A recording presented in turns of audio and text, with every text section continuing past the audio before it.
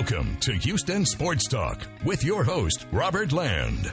Thanks for listening to the best Houston sports podcast, and good to be here for a huge weekend in Houston sports, a huge Sunday. Robert alongside co-host Stephen Kerr, and as we combine an Astros World Series and a Texans postgame show, Stephen, if you love sports, injuries suck. Today was a day where the city of Houston was on both ends of the equation, for the good and for the bad, and helped a lot one team, and another team, it's pretty frustrating. But, I mean, if the big one is the Astros, then you got to be happy about what's going on with them. Yeah, it certainly is. I mean, talk about trying to pack a lot of things into one show. I mean, I'm going on a trip next week, and so I'm thinking about packing and just trying to figure out how am I going to fit it all in. But we sure have a lot to fit in on this show. But yeah, injuries suck, and I tell you what, especially from the Astros side of things, it worked out well for them because it happened to the Nationals with Max Scherzer, who was supposed to pitch Game 5, but neck and back spasms. And Scherzer's a tough guy, and he even said, I think, in the press conference today that his wife had to help him out of bed. It was so bad. So that if he can't go, he's definitely hurting. So for the Astros, they got to face Joe Ross, and worked out for them. But, of course, for the Texans, didn't work out quite so well. If you talk about a banged-up team, they just got more banged up, and the worst of it was J.J. Watt's injury. So, yeah, a crazy day. The Astros win. They're one win away from winning their second World Series in 3 years. The Texans win, but they have a major injury. So, yeah, a lot to cram in for sure. Yeah, and we'll get to J.J. and the Texans in a little bit. But I want to talk about Scherzer because, Scherzer and J.J. Watt, they're both very similar. I mean, guys that you can't find anybody that says much at all bad about these people, not only as players, but as human beings. They're both future Hall of Famers. Look, I have a personal thing with Scherzer as far as just a connection in that, he's a Missouri guy, University of Missouri grad. He's our best player, of course, in the history in Major League Baseball. And, Scherzer's just he's a guy that you want to root for if you know about his story. And you want the Astros to win without saying, well, but that other team. I know. You want the Astros to win and screw it because last year, they had Altuve hurt and they had Correa hurt and all that kind of thing. But, a guy like Scherzer, I look at it, Stephen, where, this is somebody that doesn't get this opportunity very much. He doesn't have a championship. He's a future Hall of Famer, several Cy Young Awards, no hitters. I mean, just everything. And just if people don't know, Scherzer and his wife heavily involved in working to stop human trafficking. Like our own Lance McCullers, big animal lover, has 4 rescue dogs. He and his wife donate their time and money to help animal rescue and adoption. It's not just that they are involved in the causes. Scherzer's wife is on boards for both of these causes, and they were helping with adoption for displaced animals in Houston during Hurricane Harvey. When Houston animals were displaced, they were trying to help from Washington, D.C., trying to pay for adoption and help them that way. He's a good guy. That's all I'm saying. And you just don't want to see it in a World Series where a guy like that gets hurt. Well, no, you don't. And I've said this before on the podcast, Robert. It just, when it comes to injuries, it doesn't matter who you're talking about. It doesn't matter whether it's your team, the other team, somebody else's team.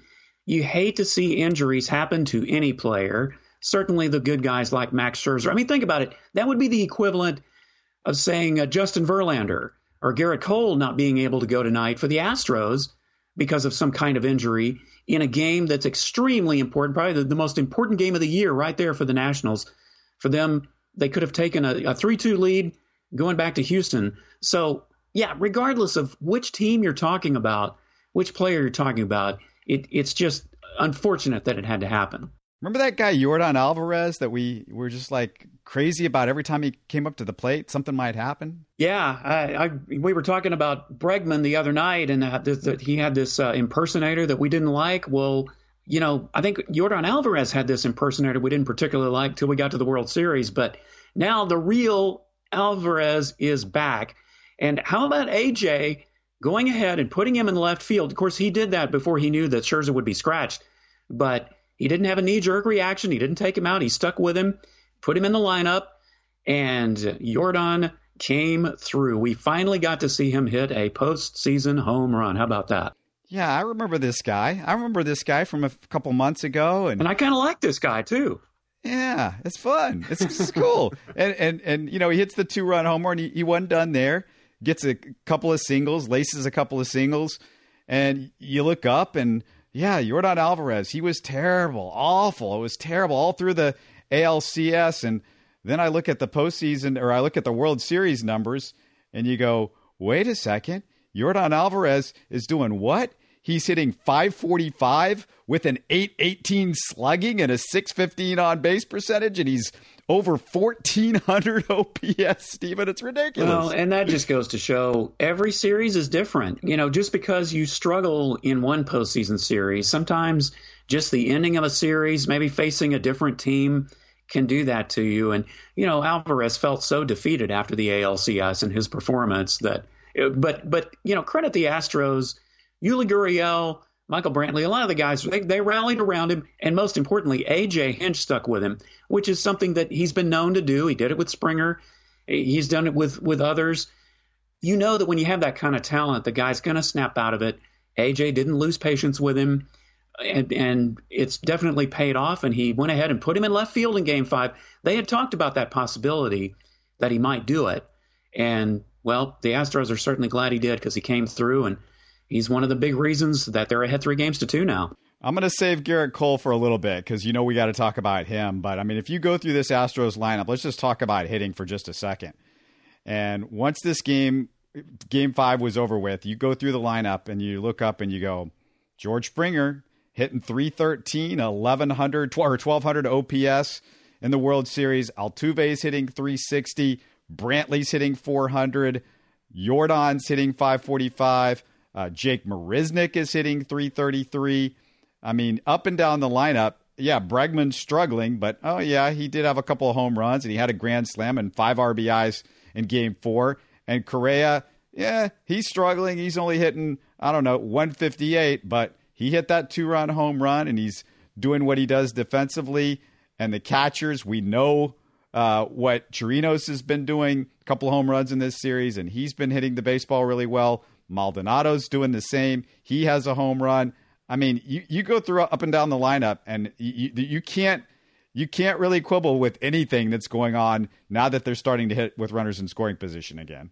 Well, this is the Astros regular season offense. This is what we're used to seeing. But I'll tell you that the surprising thing to me, Robert, is the catching tandem of Robinson Chirinos and Martin Maldonado. They have both come through with hits and made some plays, and that's traditionally, as far at least from a hitting standpoint, has been a pretty weak link most of the season and most of the postseason. But boy, it's really good to see them all across the board. And yeah, you can hit 150, 230, 250, whatever in the World Series, but sometimes one or two at bats, a big hit like Bregman's grand slam, Correa's hit some home runs. Those are the hits that can get you over the hump and sometimes make a difference. So, yeah, it's good to see the Astros' regular season offense come back.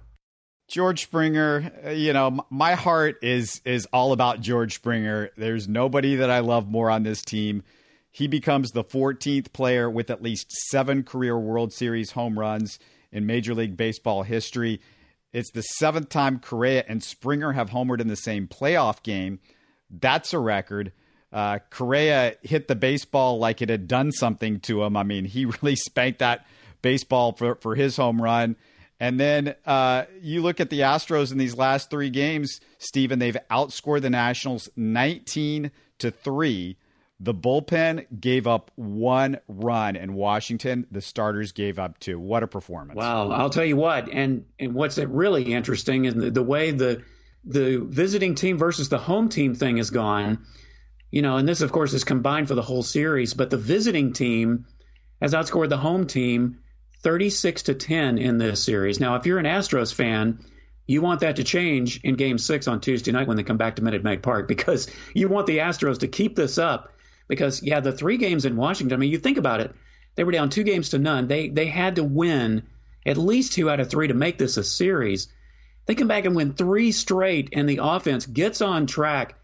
And talk about silencing a Washington crowd that was all pumped up, having their first World Series in D.C.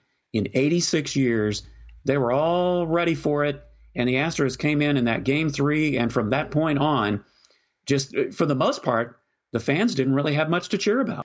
The umpires gave them a lot to boo, and rightly so. There was pitches throughout this game that I thought the Astros benefited. I mean, it went both ways a little bit. There was a wide strike zone, but typically, you kind of look through the game through those Astros orange sunglasses, and you go, "Oh, well, yeah, we should have got that call." No, this game, the Astros got some really good calls and big moments too, especially late in the game where the ball was obviously out of the strike zone, and I understood the Nationals being upset about it. The Astros, the ones that they were upset about, were a little bit closer than that. I mean, you're talking about World Series pitchers that can really locate baseball. So when usually there's a miss and it's just a little bit off, Steven. So you got to cut the umpires a little bit of slack. But that one late in the game was an obvious miss, and the Astros, for once, you got to say, well, they got the calls. I mean, they got the calls this time. Yeah, you're talking about the one to Robles where he threw his bat and his helmet. That was definitely a pitch that was off. Now, the ball 4 pitch to Zimmerman, that was just barely a strike according to StatCast. I mean, it was a lot closer, but the Astros didn't get that call. So I don't know if you could call the strike 3 to Robles a makeup call or not, but yeah, because that pitch was definitely much more out of the zone. Yeah, Lance Barksdale, he didn't do either team a favor, and both teams were getting upset at him. Of course, the Nationals fans booed him quite vociferously after that third strike call. But honestly, the Nationals can't blame the umpires for the fact that they're now down 3-2. I mean, their offense just clearly went the way that the Astros really did in the first 2 games. So, and it didn't help. And they've been inconsistent, especially in Game 5. But you honestly cannot say that the umpires won or lost the game for either team. Are you thinking we're about 100% sure we're not going to see Gerrit Cole in an Astros uniform after this? I'm saying, yeah, certainly 99.9%. I mean, I just don't see how that can be the case. And as we talked about, of course, the other night, it's always possible. And Gerrit Cole has had an outstanding year. I mean, he's had the kind of year that I don't think you've really seen in modern baseball, basically winning 19 consecutive starts. I don't know if you're ever going to see that again, but I'm sure Gerrit Cole is going to be a dominant pitcher.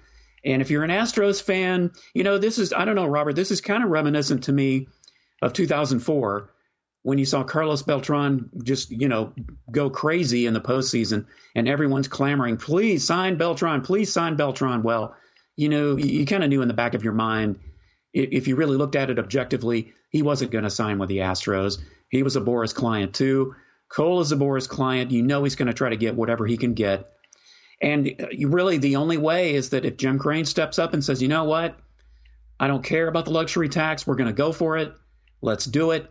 Let's get him in here. If it costs us $250, $300 million, let's do it. You have to hold out a little hope because free agency hasn't happened yet and anything can happen. And, in some years when we think a lot of players are really going to have the skyrocketing salaries, it hasn't worked that way. But I honestly think Gerrit Cole is going to get his money in 2020 and beyond. I'm kind of out of adjectives at this point. 7 innings, 3 hits. 9 strikeouts, just the 2 walks, 1 earned run on the home run, 71 strikes of his 110 pitches. And I mean, he gave you everything that he had. At the end of the game, they asked him, could you have gone another inning? And he was like, that's all I have, man. That's it. And it's just unreal. Yeah, at least, he was honest about that. And another great stat to throw out here is he has given up 1 run or less in his last 9 road starts. This is on the road. We're not talking about Minute Maid Park here. We're talking about on the road. Gerrit Cole has pitched beautifully on the road, 1 run or less in his last 9 starts. And, in the first inning, he didn't really have his best stuff. His slider was just not quite getting in there. But from that point on, he was the Gerrit Cole that we're used to seeing. So that was great because the Astros offense did just enough, but they did a little bit more to give them some breathing room. So that was nice too. Now they got to win a game where, it's tough for them. They can't win a World Series game at home in this World Series, Steven. It's going to be tough. Well, that's why I was saying, the fact that the visiting team has won so many games in a row, Astros fans certainly want that to change now. But there is one thing that we can guarantee, Robert. Okay? I'm going to make a guarantee, and no, I'm not jinxing anything. You'll understand when I tell you. If the Astros do win this World Series, it is guaranteed it will be at Minute Maid Park, whether it's at Game 6 or Game 7. That's something they didn't get in 2017. They had to win it on the road. But if they do win Game 6 or Game 7, the Astros fans will get to celebrate right there in their home ballpark. How about that? First time in their history, the Astros have a game to clinch a championship in Houston. That is nice to say. Yeah, absolutely. So now all they have to do is go out and do it. And they just have to win 1 out of 2. That's it. And, preferably let's just do it in Game 6, get Justin Verlander that World Series win that has been eluding him for so long. So, yeah, let's do that. If it goes to a Game 7, Garrett Cole might be available. You got Greinke on the mound. You really want to get it in Game 6, not just because, obviously, you would like to win the next game and get it over with, but once it goes to a Game 7, I don't know. Greinke is on the mound. He's your starter. He's a little bit. He leaves me a little bit shaky. You'd have maybe Cole coming out of the bullpen. I don't know what Verlander could give you after Game 6, but I mean, you've got. This is the opportunity I think that you would just want to take advantage of. You want to do it with Verlander. You don't want it to go to a Game 7 because then it feels like anything can happen, and then the Nationals get a little bit of hope. You want to go ahead and kind of stomp them when they're down, I guess, is the best way I could say it. Well, and that is the one thing that the Astros have had problems with in this postseason is putting teams away when they've got their foot on the throat. It's like they just don't want to squeeze it down all the way and allow the team to come back and make it a little too interesting. I mean, it happened in the Tampa series. It kind of happened in the Yankees series. I mean, the Astros won it in 6 games, but they kind of tried to let the Yankees back in. Yeah, you just don't want that to be the case if you can avoid it. Now, in Game 7, obviously, all hands are going to be on deck for both teams. I mean, yeah, Cole could probably come out of the pen and pitch an inning. Jose Urquidy, I mean, he pitched, the night before Cole, so he could probably give you an inning on a couple of days rest. So, it could happen with both teams. Everybody's going to be ready. And, Max Scherzer, I think he got an injection or something for his neck and back that says it's probably going to be a good 48 hours before it takes effect. So who knows? If it went to a Game 7, maybe he would be even available to pitch an inning. So, yeah, anything can happen in a Game 7, and it's anybody and everybody to try to get it over.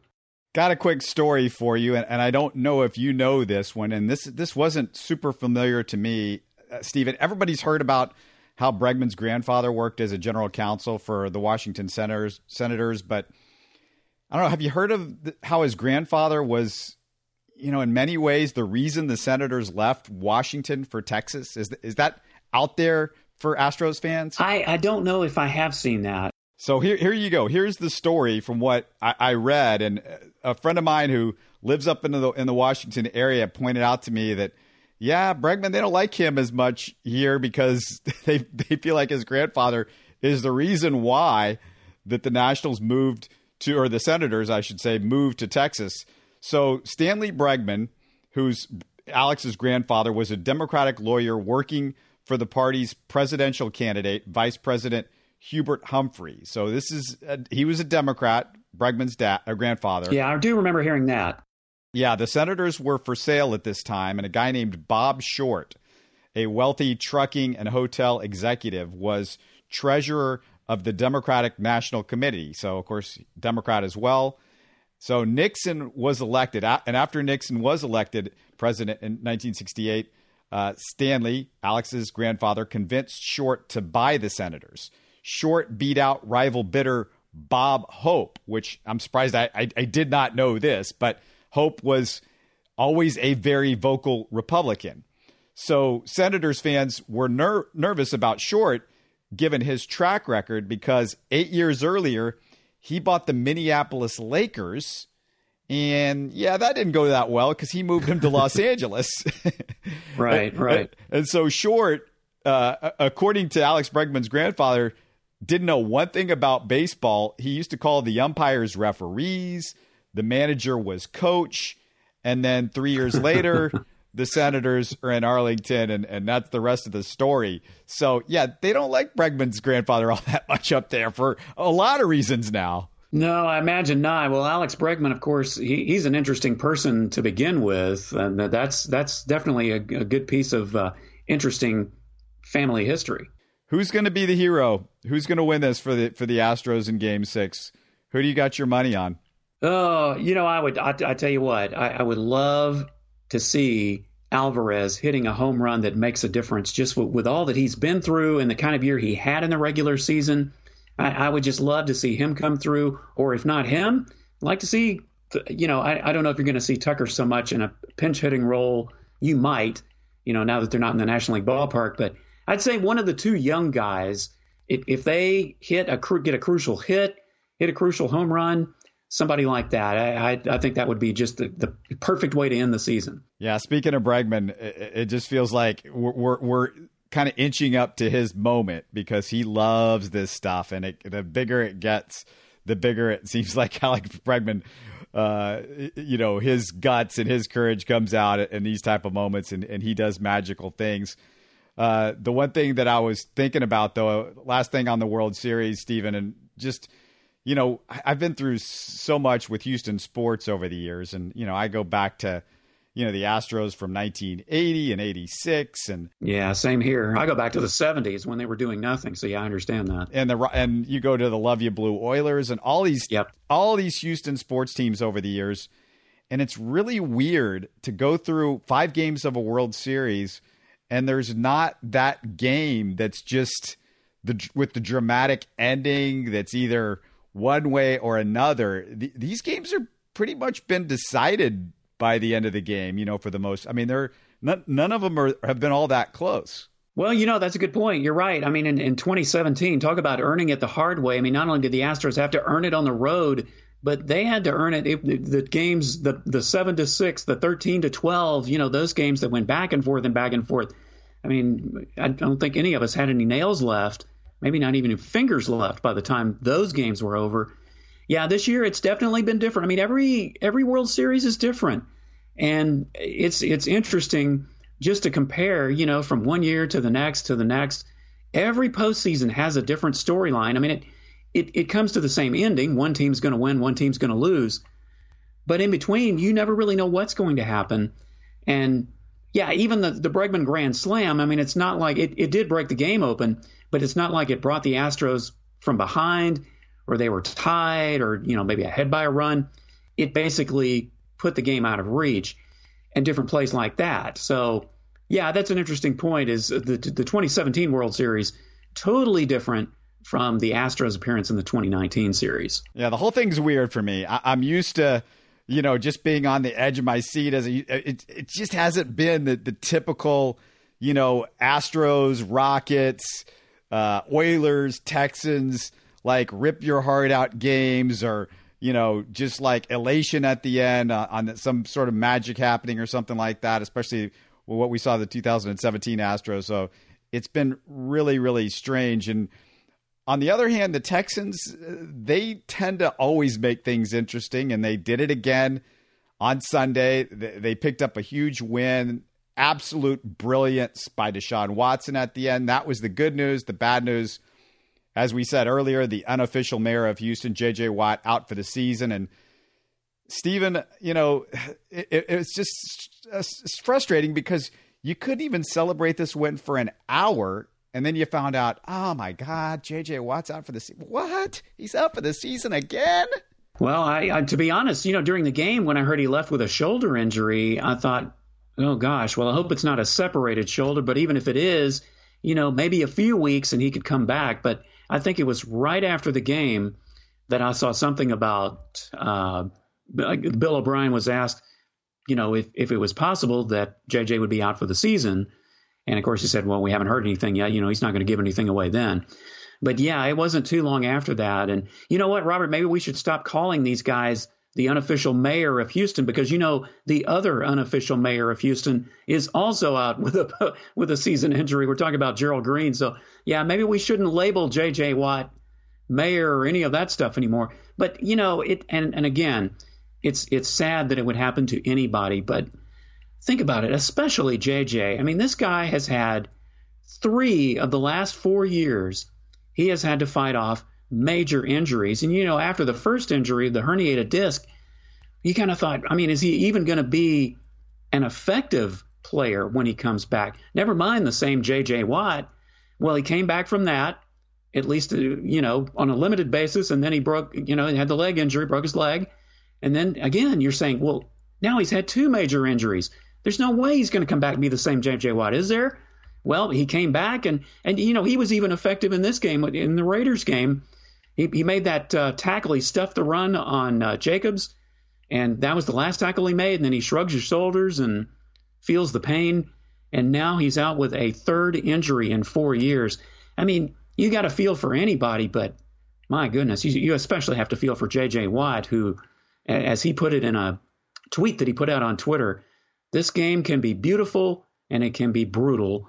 And for the last few years for J.J. Watt, it has certainly been both. Yeah, that tweet that he had, just it almost put you in tears reading it.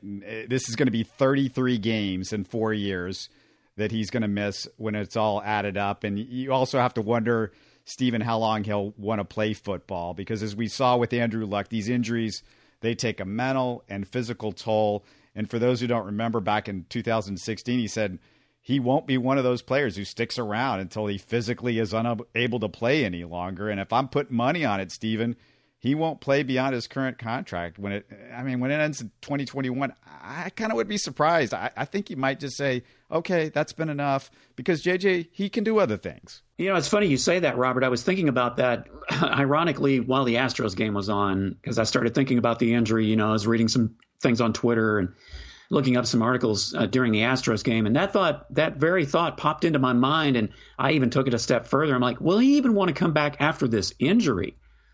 Because of all the rehab that he had to put in with the herniated disc and then the leg, and now the shoulder, the pectoral muscle, those things are not only painful, they just can last for so long. I mean, is he even going to want to do that and do all that rehab and come back after that? I mean, JJ is a competitive person, but like you said, I do remember when he made that statement that he doesn't want to go beyond, what he's capable of. And as competitive as Andrew Luck was, we saw that he just said, you know what, enough's enough. Too many injuries. I could very easily see J.J. Watt doing that even after this injury, not coming back at all. But at the very least, no, I would be surprised if he wanted to play after this contract was over. I was going to argue with you a little bit. And I was going to say, well, yeah, pectoral, it's easy to recover from that than maybe it is for I think it should be for a leg or a back. But still, you looked at Whitney Merciless, and he came back from that pectoral. And he did play the next year. They got hurt in almost the identical game in the season the previous year. So he played the entire next season, but it didn't really feel like he's gotten it going until like a year or two, even after that. So, yeah, you might have something. I'm also kind of thinking, maybe I'm overthinking this a little bit, but does JJ look at, $30 million or something that he would be owed for 2020 and 2021 and think, well, what could I do with that money that would be good in the world? And, for a lot of people, you wouldn't even think about that. But JJ, that might be something that he would consider. Oh, it absolutely would, because that's the type of person JJ is. And by the way, I wasn't saying that he couldn't come back from it. My point was, would he be motivated enough to want to come back from something like that, especially after the previous 2 injuries? That's kind of what I was alluding to. But you just never know when one player to the next. I mean, his body has certainly taken a beating, and he is going to have surgery on this. So you just never know. But now, if anybody can come back from it, absolutely, JJ could. The question is, does he want to go through this all over again and come back and hope he doesn't get injured again between the time he comes back and when his contract runs out? But yeah, as far as the money thing, sure, he could take all that money and just pop it into something to help people. He's done that quite a bit. We all know about the Harvey thing, but he's done other causes too that we probably don't even know about. Meanwhile, the Texans, like you said off the top of the podcast, they're a mash unit. They lose not only JJ, but they lost Laramie Tunsil and Lonnie Johnson in this game. You throw that in with Will Fuller, Titus Howard, Bradley Roby, all going to be out for a while, and we'll see how long Jonathan Joseph and Deshaun Gibson are out. Yeah, the Texans won. I don't know if they can keep this up with all of these injuries. And you know how football is. It might just keep going. And it's not, it's like the Texans aren't just getting injured. They're getting injuries from guys that you need. I mean, these are huge guys that you take them away, and it's like a domino effect. The whole house seems to fall down without some of these guys, especially on the offensive line. Well, and it's so funny because the last several years, it seems to hit with positions. The offensive line struggled to stay healthy for a couple of years. And even last year when you had both QT and Fuller out, and then even at the very end, DeAndre Hopkins, who he never gets hurt. Well, he was hurt in that playoff game with Indianapolis. He played, but he obviously wasn't the same Nuke that you're used to seeing. And now this year, it's like when it rains, it pours for the defense. I mean, it was bad enough that the secondary was being riddled, and then they had some more injuries on Sunday. But then your best defensive player and certainly one of your top players on the entire team is out. So I don't know. It is like a domino effect. And yes, I know every team in the NFL has injuries. NFL is a violent sport. It's just what it is. But boy, the Texans is just year after year. It not only they get snake bit at just certain times, but certain positions. And then it's just like a domino effect. When one happens, they all seem to fall down. I haven't seen anything, and I apologize for our listeners because you guys might already know more than we do. But Tunsil, anything on him? Did you see anything on what's wrong or how long he should be out? Yeah, he was considered questionable, and I want to say it was a shoulder, but he was listed as questionable at the end of the game. So hoping that he could certainly be back for the London game. But that was the last thing I saw on him. And here's an interesting thing, Robert, is that Keke QT, he was on the sidelines, but he even confirmed, I saw on Twitter, that there was no injury with Keke QT. So rather interesting that he really didn't see any action on Sunday either. Yeah, that was really unusual. I mean, you thought, QT, he's going to be playing a lot now that, Will Fuller's out and he's going to be out for a while. And all of a sudden, he's not good enough to play over DeAndre Carter, and Carter had a huge catch in this game. And I was wondering if Carter was even going to stick around because he's not been all that good on special teams and he hasn't played a ton on offense. But all of a sudden, he's a factor again. And, Deshaun Watson, we got to talk about the game because Deshaun Watson, that play was just unreal, Steven. I mean, to do what he was able to do in that play, and everybody was going crazy because they said, well, last week, in the grasp, he was in the grasp. The Texans probably would have won the game if he's not in the grasp. But to me, they were different plays. One play, the game against the Colts, somebody's got him by his leg where, somebody could take a pot shot high at a quarterback when you've got him wrapped up around his leg, and somebody could do something to his knee or something like that. Whereas the play against the Raiders, somebody grabs him up high, and it's kind of in this area where it happens so quickly and in such a crowd that the refs can't see what's going on. By the time they do, he's out of it. And then, he makes that incredible play after he got kicked in the face. I've never seen a guy get kicked in the quarterback get kicked in the eye. And he's got can't even see what's going on out of one eye, I guess, when he makes the throw. But I mean, that goes down as one of the all-time incredible plays in Texans history. It might be the most incredible that I've seen as far as just degree of difficulty. Well, I'll tell you what I'm hoping, Robert, is that every week we can say that about Deshaun Watson, is that he just keeps making one miraculous play after one miraculous play. We could do without being kicked in the face. We can definitely do without that. But when he went down, you wondered, was it his knee? Was it his because he had his face down. He went face first into the ground, and you couldn't really tell at first. And then when he was asking for a towel, it was obvious that something had happened to his face. And that's when I think we all found out that he had been kicked in the face and kind of scratched his eye a little bit. But yeah, what an incredible play. And he just the guy is a beast, and he took a beating again on Sunday, but he just keeps hanging in there, making plays. If you talk about a tough guy, football players are tough to begin with, but some are just, I don't know, some are just tougher than tough. And Deshaun Watson is one of them. And not only does he hang in there when he takes a couple of hits and gets kicked like that, just makes those incredible plays. I mean, that's what we live for, Robert. If you're a Texans fan and you've got a quarterback like Deshaun Watson, you live for him to make plays just like that. And he's made several this season already.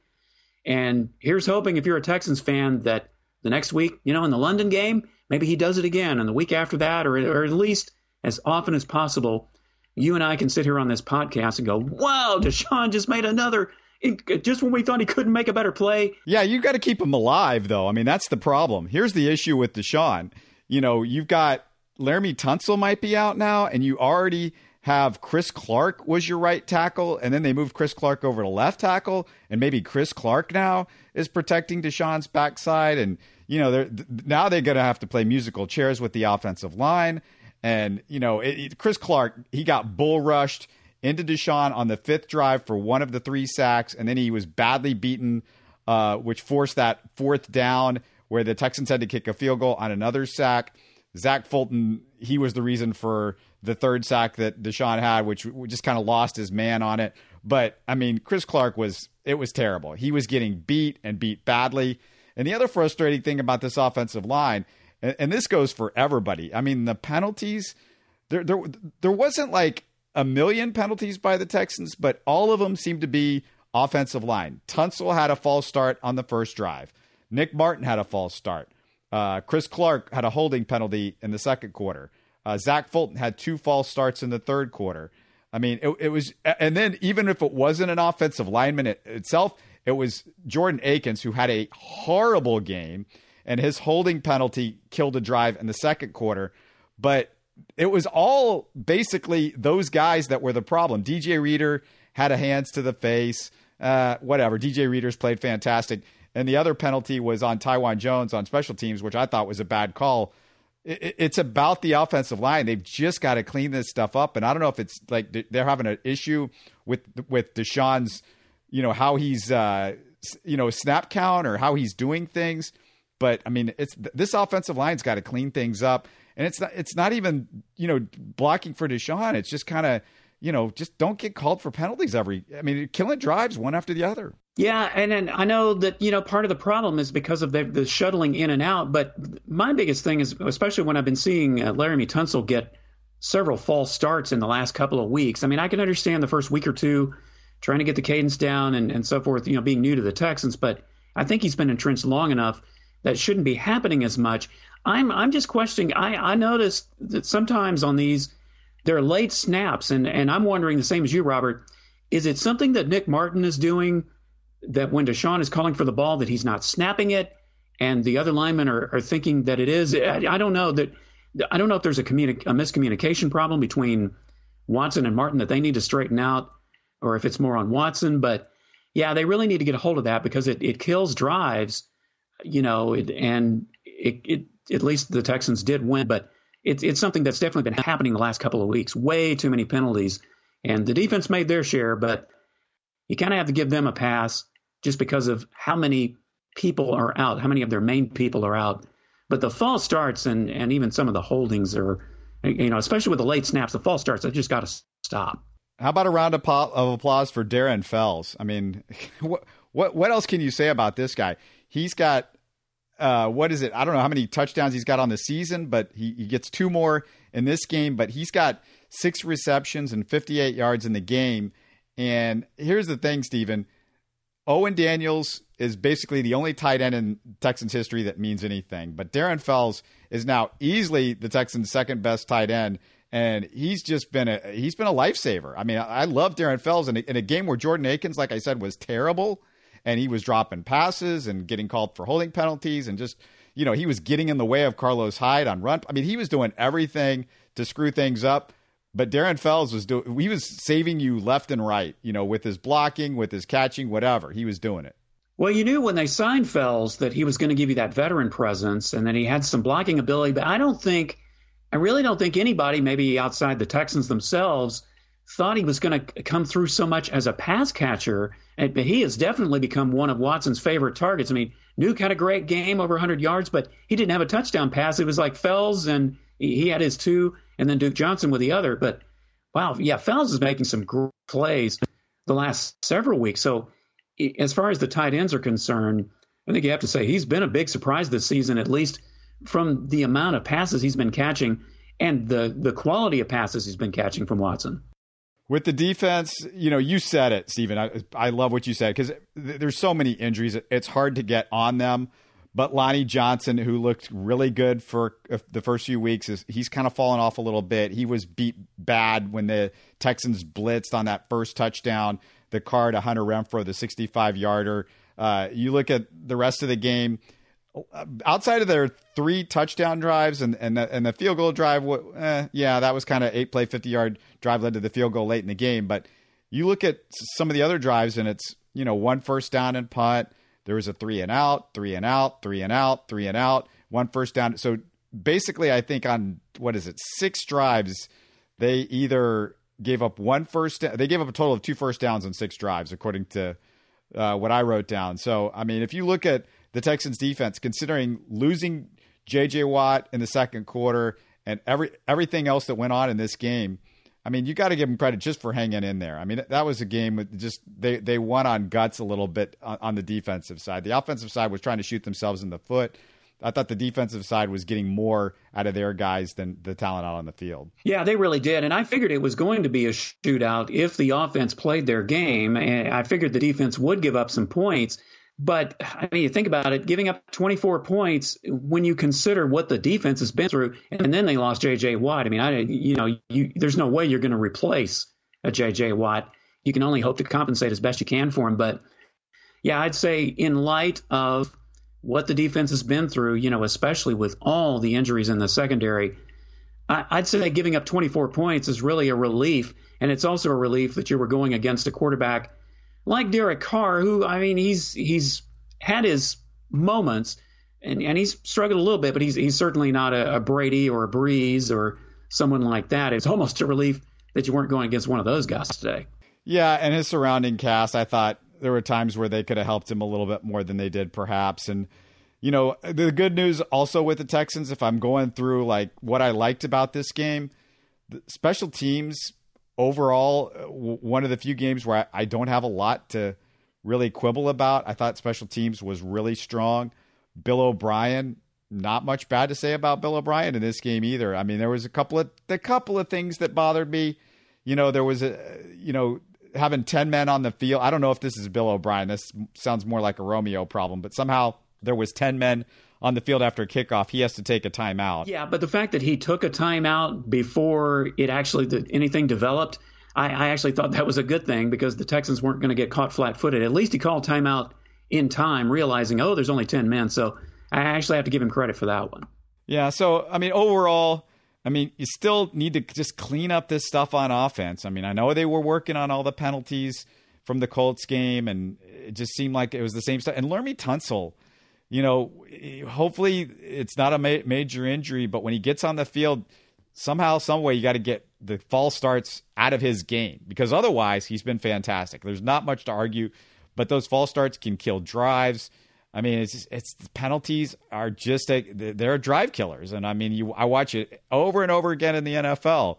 And they had Bill O'Brien's quote when they were talking about it in the broadcast, where Bill O'Brien said, "Hey, look, usually in the NFL, it's about not doing the things to hurt you more than doing the things to help you," or something like that. And that's true. But I mean, anything else from the game that you wanted to mention? I mean, I think that's the main stuff. It just, it was a huge game for them. They're 5-3. If they lose that game and you fall another game behind the Colts because the Colts pulled one out late, I mean, you're 2 games back. The Colts have the tiebreaker. The Colts have got a schedule that's not too difficult coming up. They've got the Steelers and then the Dolphins, which is basically a bye week in their next 2 weeks. So, I mean, it could go really poorly. And the Texans, meanwhile, with all the injuries, it's going to be a fight. I mean, for them to make the playoffs this year, it's going to be a fight because they might have to do it with, no J.J. Watt. Who knows what they're going to have with their offensive line going forward. I mean, you got a lot of secondary is a mess.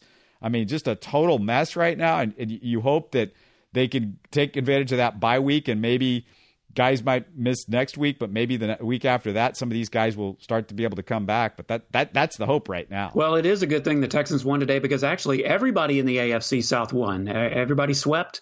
And so that just makes the game in London with Jacksonville that much bigger. And yeah, just moving forward, Robert, it's just so hard to tell. The Texans are a mystery team. I mean, even before they had all these injuries, there were some weeks that they just shot themselves in the foot and either barely won a game or lost a game that they should have won. And then, of course, against the Falcons and the Chargers and teams like that, they come up with big wins. So it just, I mean, I would hate to be an odds maker right now trying to pick the Texans from week to week, because you just don't know. Honestly, I think if they had been much more fully healthy, they really could have blown the Raiders out. I firmly believe that, but just too many things were happening to them. And moving forward, there's just no way to know. The trade deadline's coming up. The Texans, I mean, they don't have a lot of assets to try to even make a trade to get someone to fill the void of J.J. Watt, even a halfway decent lineman. So, and then, of course, the quarterback, they made the trade for Gary and Conley. But, it's going to be kind of, as a teacher of mine used to say, piecing it together with baling wire and bubble gum if they don't stop these injuries from happening. Yeah, and the way Bill O'Brien operates, this scares me, because you don't want to just start, he's already, I'm trying to win this year and win now. And that's fine. But injuries happen, and you got to play the long game. And Bill O'Brien with, guys out and him maybe starting to panic, and I'm going to trade the next 15 drafts to win this year. I mean, just calm down, take it easy, Bill. You might not win the Super Bowl this year. Hopefully some of these guys can come back. It's going to be, I mean, I just feel like without J.J. Watt, you're working really against it, because I don't know where the pass rush comes from here on out. But I mean, that's kind of where the Texans are. It's going to be tough. They got to get the running game going again. Carlos Hyde, he was good, I thought, but again, they struggled early with the running game. He had 4.4 yards a carry, 83 yards on 19 carries, and was good towards the end of the game. But, you got to stick with the run a little bit, Bill O'Brien. But I think that's all we got. I'm kind of wearing down now after two straight games, the Astros and the Texans and everything that's happened today. But the good news is, I mean, forget everything else. The Astros can win the World Series on Tuesday. I'm kind of excited about that, Stephen. Hey, me too. And I'll tell you what, we've got I guess you could say we're like these players. They're at the end of the season. Everybody's running out of gas, but they've got just a little bit extra in the tank to reach down there, because if they win, then we got to have enough to celebrate on. So, Robert, you and I need to at least stay upright long enough to pull the Astros through to win the World Series, and we can have a celebratory show and have a parade in Houston, and then we can move forward. Texans win 27-24. They move to 5-3. Astros win, oh my God, 7-1, 3-2 in the World Series. They're one game away. Minute Maid Park on Tuesday. It's going to be nuts. Hopefully some of you guys can go out there. Some of our listeners will be out there to watch that one in person, because that could be a incredibly special moment in Houston sports history for sure.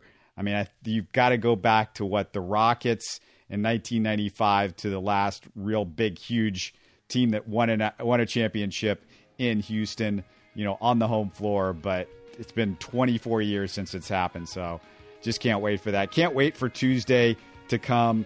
And we'll keep doing post games for you guys as always. And hopefully a championship post game sometime this week. Wouldn't that be nice? You're listening to Houston Sports Talk. Don't forget to follow Houston Sports Talk on Facebook and Twitter. Subscribe to us on iTunes, Spotify, the Google Podcast app, or the Stitcher app. You can support us by giving us a 5-star review on iTunes or by telling your friends about us. Spread the word, everybody. Thanks for listening.